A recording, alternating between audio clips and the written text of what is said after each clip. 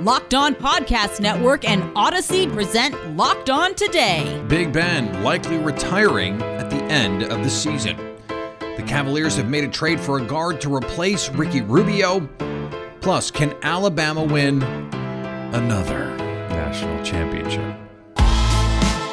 I'm Peter Bukowski, starting your day with the stories you need to know and biggest debates in sports.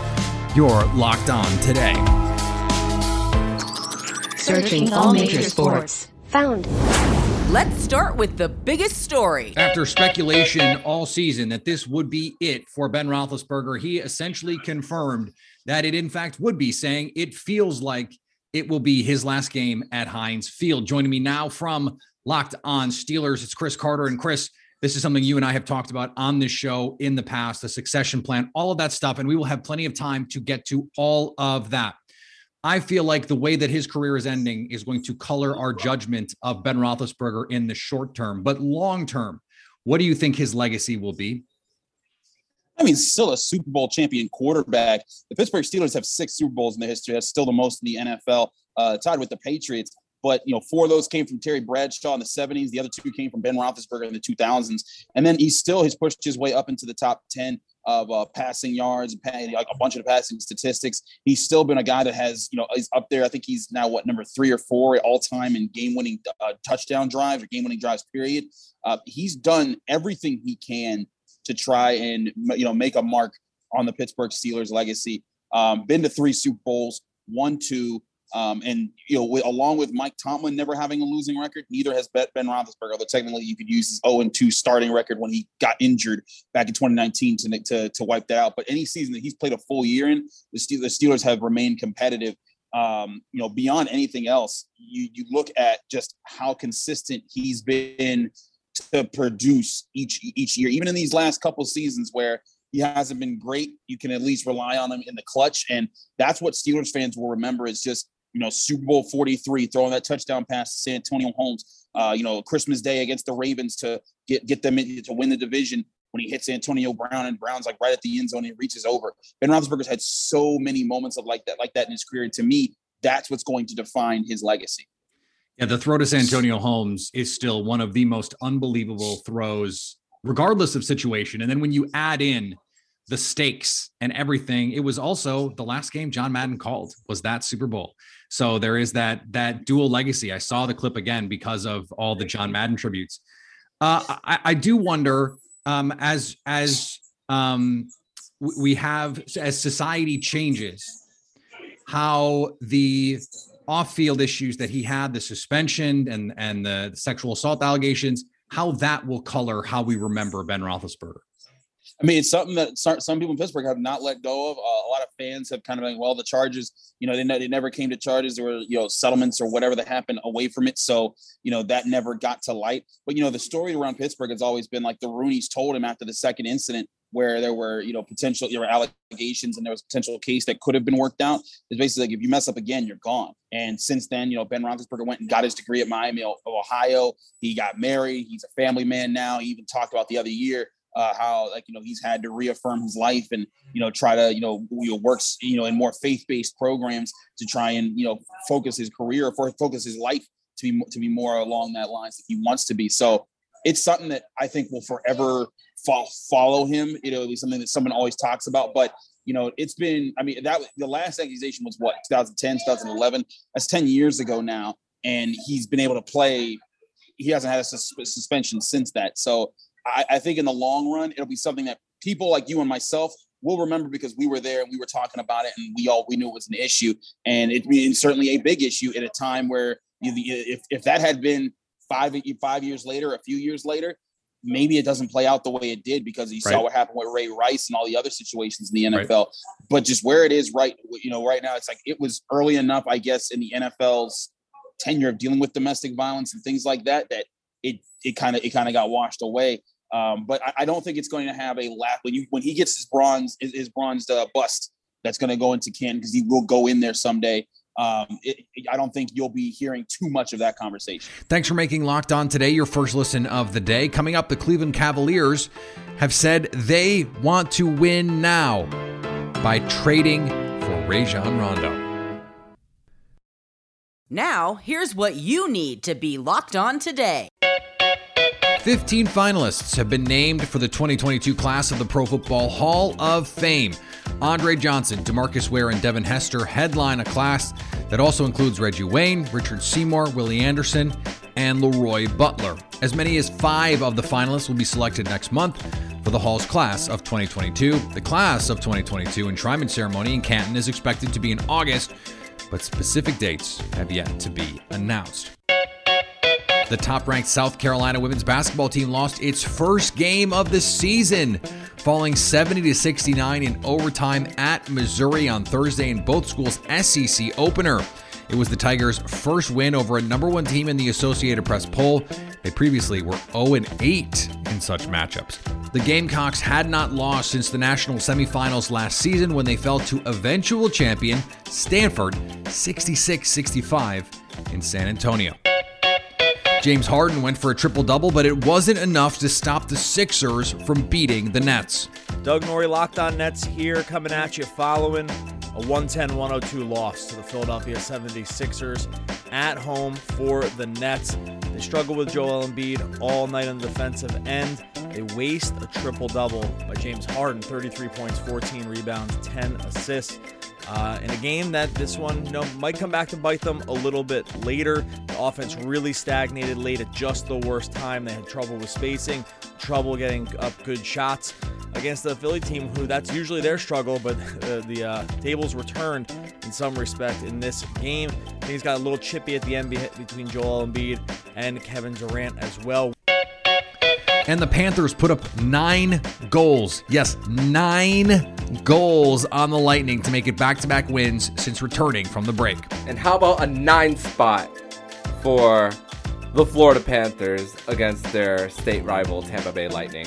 What is up, guys? This is Armando Velez from the Locked On Florida Panthers podcast, and the Florida Panthers have defeated the Tampa Bay Lightning by a final score of 9-3 in Sunrise, Florida, in their third regular season matchup between the Cats and the Bolts. Though the Tampa Bay Lightning were shorthanded on both their goalies, Mikhail Sergachev and Anthony Cirelli, the notables, the Florida Panthers were not going to feel sorry for anyone, whoever they were facing, no matter who steps on the ice for the opposition. And this game was led by Jonathan Huberdeau with 5 points. Anthony Duclair gets 2 goals in this one, where he has 2 opportunities for players to make stretch passes and for him to finish all alone on the Tampa Bay Lightning. And the Florida Panthers also get a shorthanded goal in this one, a power play goal in this one. The goals came from everywhere. Goals came off rebounds as well. So many rebounds. Rebound control was the issue for the Tampa Bay Lightning. And of course, the situation at hand with not having the goaltenders in net does factor in. But again, the Florida Panthers are not going to be sorry for whoever they play. That's what happened last night. Here's what to look for coming up on betonline.ag, your number 1 spot for all your college football action this season and all your pro football action for that matter. There is plenty to gamble on when it comes to the college football playoff. The Crimson Tide are favored over the Bearcats in the first game. BetOnline has Alabama laying 14 against Cincinnati. The later game between the Wolverines and the Bulldogs, a bit closer. BetOnline.ag is sticking with the SEC, though, in favoring Georgia by 7.5 over Michigan. And to win it all, you want futures? Alabama plus 120, Georgia plus 150, Michigan plus 550, Cincinnati plus 1,100. For all your gambling needs, betonline.ag has you covered. Head to the website or use your mobile device to sign up today to get a 50% welcome bonus. Don't forget to use the promo code LOCKEDON to get that bonus. Here is another story you need to know. Just a day after the Cleveland Cavaliers announced Ricky Rubio would be out for the year with a torn ACL injury, Adrian Wojnarowski from ESPN reports the Cavs are acquiring Rajon Rondo from the LA Lakers to fill that point guard spot. Joining me now from Locked On Cavs, it's Chris Manning. And Chris, when I saw this, it said to me that the Cavs think we have a chance to go for this here. Now, I don't know what go for it means right now. What do you think it means? Because it does seem like they are, whatever going for it means, they're doing it. It seems to me that they look at what they got with Rubio and were like, we clearly needed that veteran guy who's going to bring us stability and help run a second unit. And we just like absolutely need that guy. And we feel like this is the best guy to go do it. I think it caught me off guard just because I think Rubio in a lot of ways is like the positive version of like the negative version of Rondo. Rondo, like obviously was on a title team like 2 years ago, right? Like this isn't a guy that can provide you nothing, but he's going to play at his own pace. Rubio played with this very kinetic, like he's going to feed into everyone and kind of make everyone go around and better. Is Rondo going to come in and do that? Or is he going to do what Rondo typically has done, historically done, and like kind of drag things out at his own pace? Like, I don't know. It's a bet. I get it. They're just absorbing Rondo into a trade exception that they weren't going to do anything else with. I don't think they're giving up anything of value to get him. I get it on a flyer. It's just it's a little odd to me, but I can understand how they would get there to do this. The other thing is, what does it mean for the other guys? Because Evan Mobley has shined, frankly, as a facilitator. It's not like Darius Garland is the second coming of Steve Nash, but he certainly is going to have the ball in his hands a lot. So I think that question of, okay, what is he going to do here is a good one. The other part of it, though, Chris, is Ricky Rubio was on this team in part because he's a veteran. Rajon Rondo, as you mentioned, won a title 2 years ago. He has been through that. So what do you think his value could be as someone who is going to say, this is how this is done? Because this is a young Cavs team.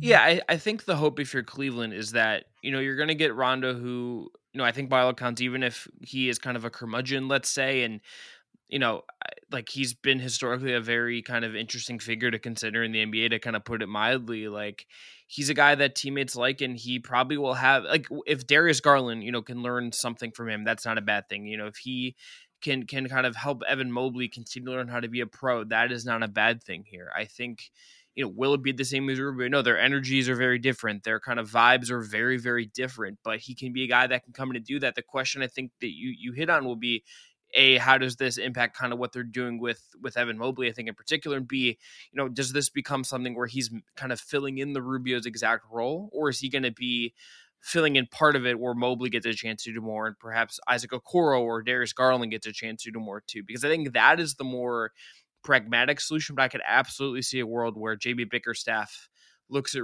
Rajon Rondo, NBA champion, one of the smartest basketball players that has played in the last 20 years, and goes all in on that guy and trusts him, even if you can tell that there is some negative there and he's not Rubio. But I could see him being really leaned on the rest of the way here.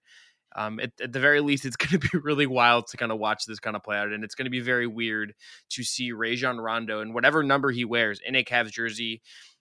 Frankly, this feels like Coachella 2035, like guaranteed, got to be there. We just buy like the black one, and whatever number it is, just buy it. It'll look great on your kid if they go to Coachella in like 20 years.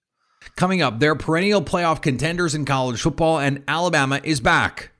And guess what? They're favored again. Can they pull off a national championship win, or will they be a footnote in the magical season of the Cincinnati Bearcats? Today's episode is brought to you by our friends at Built Bar. Built Bar is the best tasting protein bar ever. It's the protein bar that tastes like a candy bar. And if you don't believe me, you have to try it for yourself. I'm going to be honest. I didn't believe it either. But then I had the chance to try it. And it changed my whole perspective on Built Bar, because this really is unlike anything I've ever tried in the space. It's not even close. I've never had any protein bar. And trust me, as someone who has played sports his entire life, who has gone on every diet plan, who has tried every workout plan, I am always trying to find something that tastes delicious, that also gives me something healthy to help with my workouts. I've been active and an athlete my whole life, not on an NFL level, but on just a normal human being trying to stay in shape and do their part level. And the only thing I've ever found that makes me feel happy when I eat it is Built Bar. And that separates Built Bar from anything else out there on the market. And they have a slew of flavors. They have the decadent double chocolate, coconut brownie, salted caramel, plus fruit flavors, if that's what you're into, raspberry, Cherry Barcia. So many options for you out there. They've got a marshmallow set right now. And let me tell you, the marshmallow treats are incredible. If you don't believe me, go to Built.com and use the promo code LOCKED15 to get 15% off your order. That's promo code LOCKED15 to get 15% off your order at Built.com. Agree or disagree? This is the cue of the day. Death, taxes, and Alabama favored in late December, early January. That's what's happening as the college football playoff gets set to get underway. Bama is 13.5-point favorites against Cincy. Joining me now from Locked on Bama, Luke Robinson. And Luke, this is a team that is used to being the villain. They're used to being the Death Star.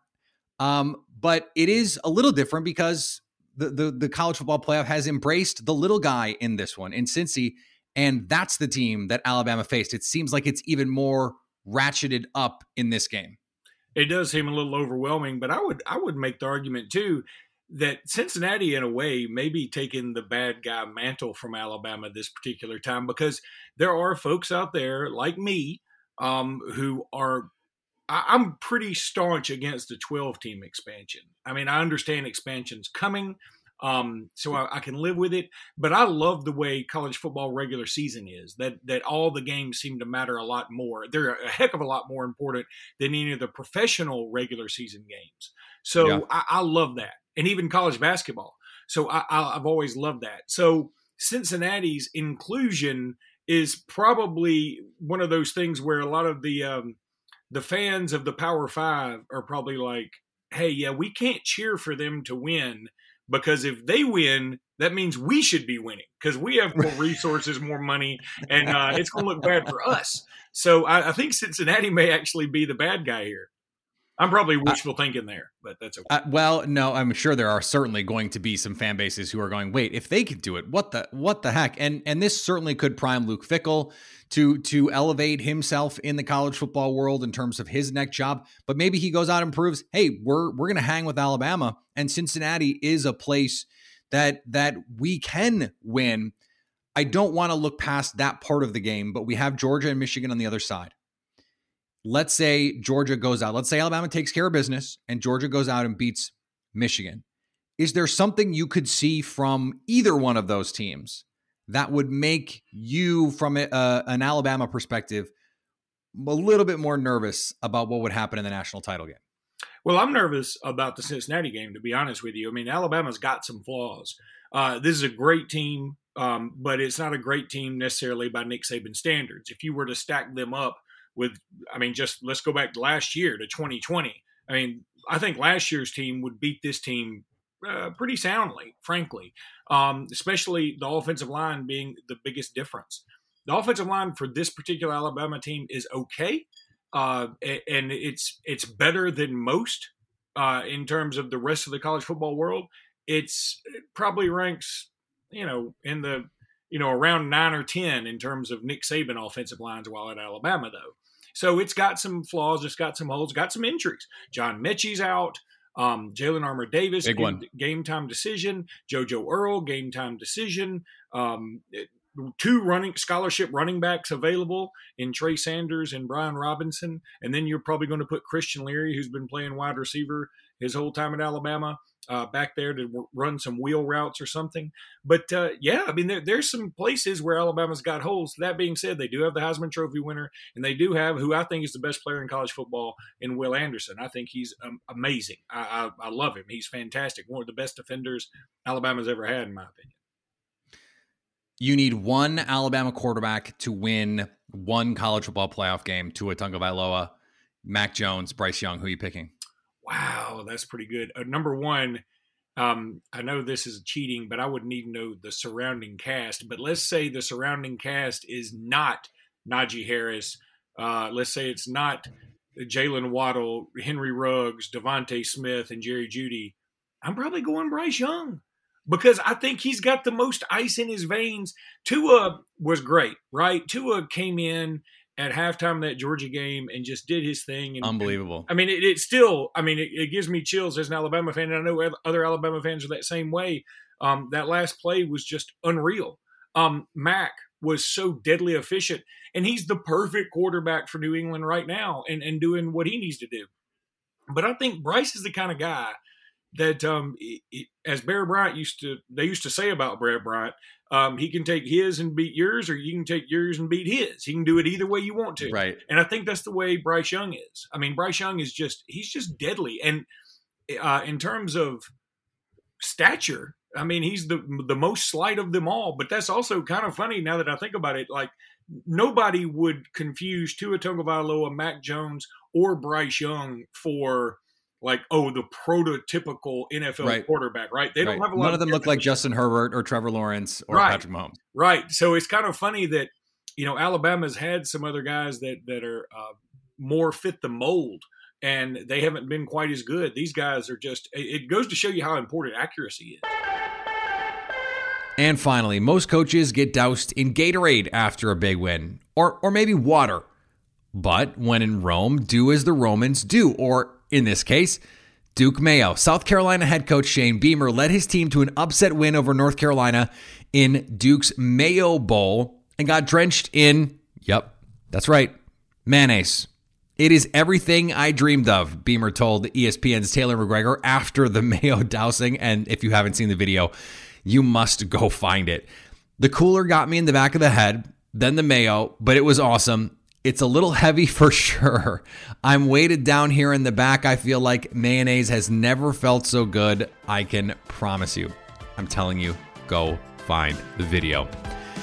Coming up on Monday, we look back on a crazy weekend of football.